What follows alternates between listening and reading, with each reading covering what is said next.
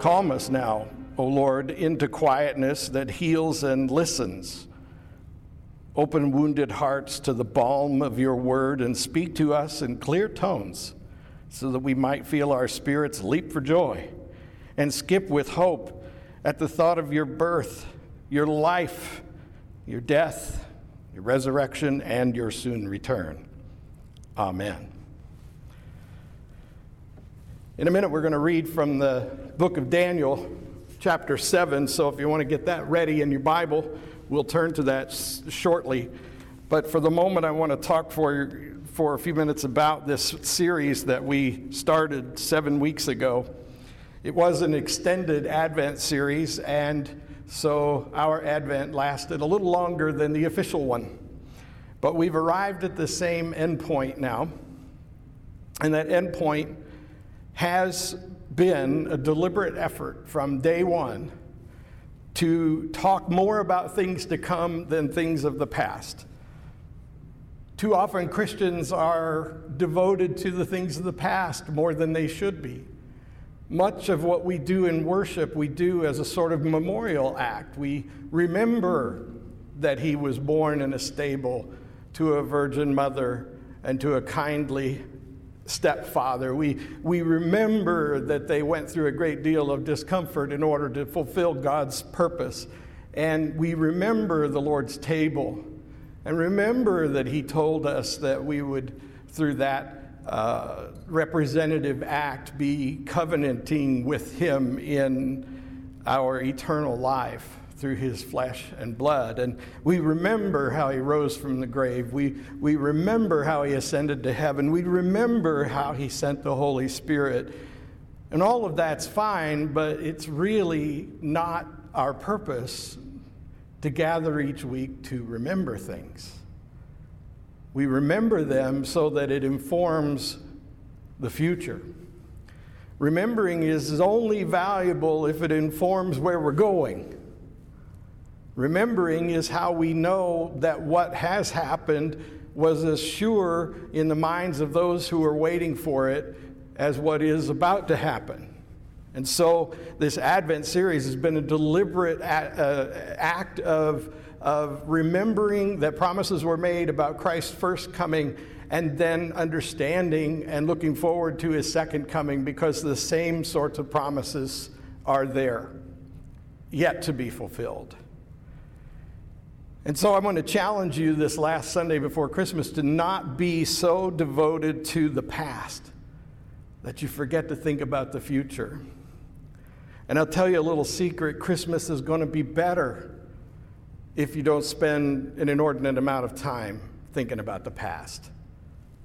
Because it is past Christmases that will no longer happen because of death, because of children growing up, because of changes in the climate and the economy and 100 other things. It is that same remembering that turns Christmas into a melancholy affair for so many people. It's why we will spend 15 or 20 minutes tomorrow night on the 21st of December at 7 o'clock remembering that some people mourn at Christmas time. So I'll tell you more about that before we leave today.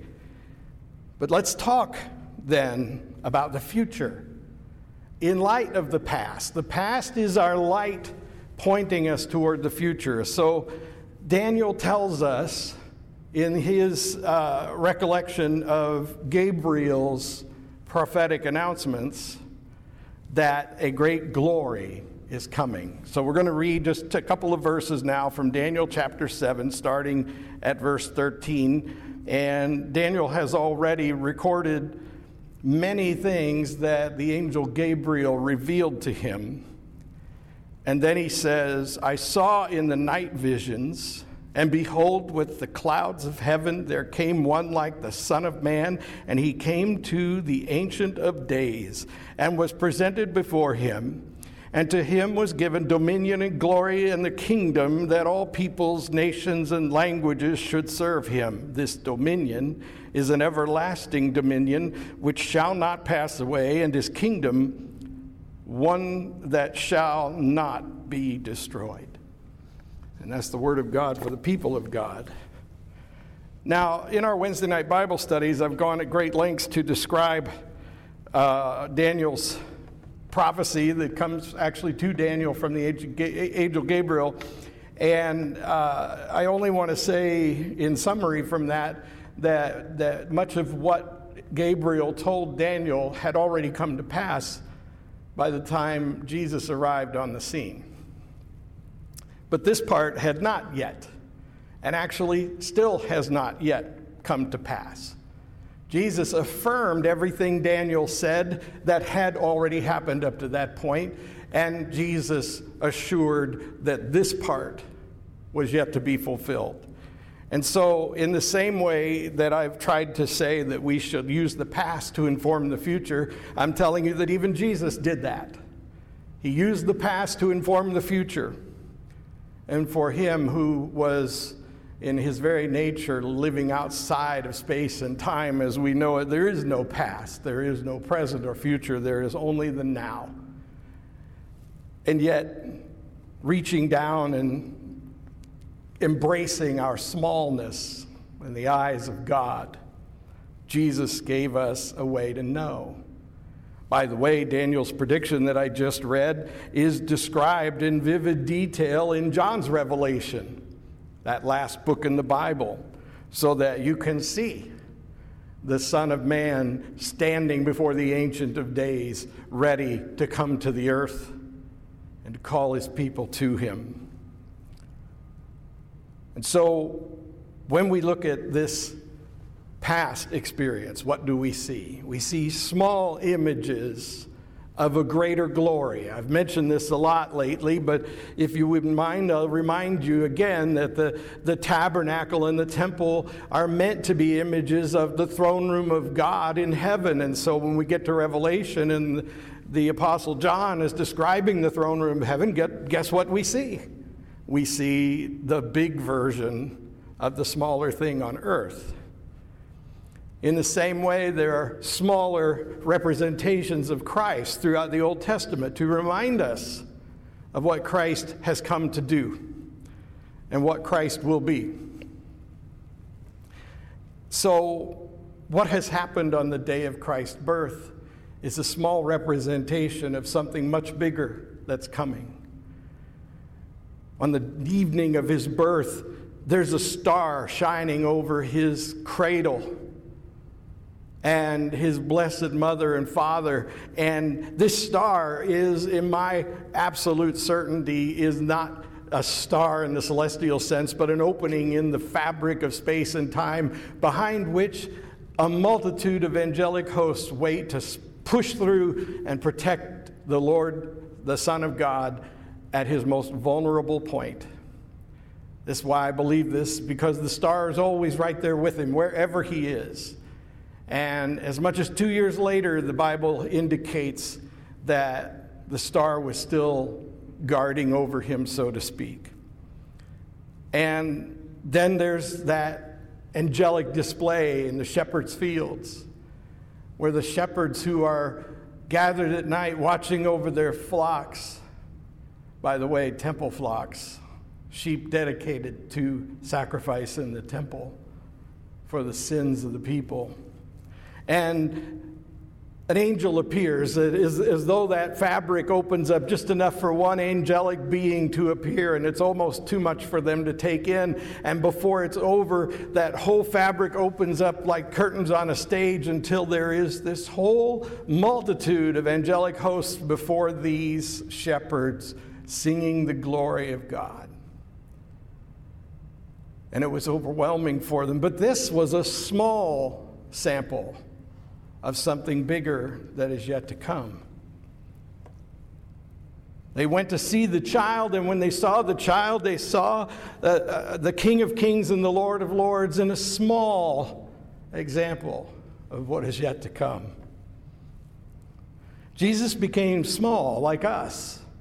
In the literal sense, born like us as a baby, but small in the heavenly sense, because when you read the book of Revelation and the various other beatific expressions in Scripture, that is, those places, those times when people saw heaven and then came back to earth to tell about it. They all describe something so big that it's consuming, it's overwhelming, it's more than they can handle. The voices and the music, it all sounds like thunder and wind and roaring rivers and the light so intense that they can barely see. And all of the intensity of heaven is so much bigger than we are in this human form. And so in Jesus we see God becoming like us, small, limited. And then when Jesus is a young man and he's with his friends on the mount of Mount Tabor, he goes up on Mount Tabor, and there he is in the presence of God, and all of heaven is there, and it's so bright that the apostles can barely stand it, and they pass out. And once again, we see that Christ being like us is a small representation of a bigger reality that is yet to come. And so in this coming glory, what we're being promised is that not a small display of heaven before a handful of shepherds, not a small break in the fabric of space and time where light from the other side passes through to the earth, and not a small representation of Jesus as a human with the limitations of a human being, but rather glory that fills the sky for all the planet to see, all the universe to see, and Jesus coming in glory and not obscurity and smallness like us. Jesus came to earth to be like us so that he could return to heaven and make a place for us to be like him. And we get a taste of that in the resurrection, because after Jesus' resurrection, they recognized him. Not quite at first. It's all a little hard to take in because he's got the glory of heaven now as a resurrected being. And so it takes a little while for their eyes to adjust. And then they go, that's him, that's Jesus. And we have a promise of resurrection too. We've talked about this in the weeks leading up to today. And what we are promised that when we become like him, we'll see things the way they really are. We become like him when we are resurrected. And so as we learn from Thessalonians and a few other places, even in Jesus' own words, there will be a moment when one will be taken and one left behind, when the dead shall be raised to meet him in the sky, and those who are alive will be changed in a blink of an eye, actually faster than that. And all will be like him, returning with him to his Father's house for the great wedding feast. And it is in that moment that we stop being small in the eyes of heaven and start being equal to the way things are in heaven. And so in a very real sense, Christmas reminds us that our Lord became small like us so that we could be as big as he is, where he lives, and complete. That's been the whole gist of the series. And the promise that we look forward to is not about a bunch of dire and ugly predictions the Bible makes about how it will be for those who have rejected the Lord. It is for us a promise of how it will be for the ones who have been born into his family and who look forward to the day when we steal away to be like him. I don't know how else to say it, and I don't mean to be cruel, but the fact is if you're still rejecting the Lord, then all of this sounds like a fantasy to you, and you better be looking at all the bad things that are going to happen. It might change your mind. Because the past informs the future, and the past, in a prophetic sense, is there to tell us when the future has arrived. Prophecy is the past telling the future when it's happening. It's like a road sign that says you're going to be there in 10 minutes. And 10 minutes later, you see that you have arrived. And so these prophetic statements in Scripture that have not been fulfilled, when you see them fulfilled, you will know that you have arrived. And my prayer is that you arrive in the best possible way, in the best possible place. When we pray, we want to pray like people for whom heaven is the goal and not as much as we can make of life while we still have physical health and financial resources. We pray like people who are already have one foot in heaven, already have one foot in the presence of God. This is how we pray. And then our prayers really count for something. You see, our Lord is coming, the bridegroom, to claim his bride, the body of Christ, the church universal, and he will blow the shofar, shout your name, and look for you to greet him there as he comes. And when that happens, you will never worry about your flesh again. Enjoy your Christmas.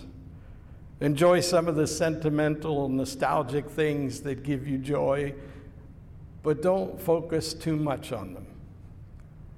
Focus on the future, a glorious day when we go to be with him because he came to be with us.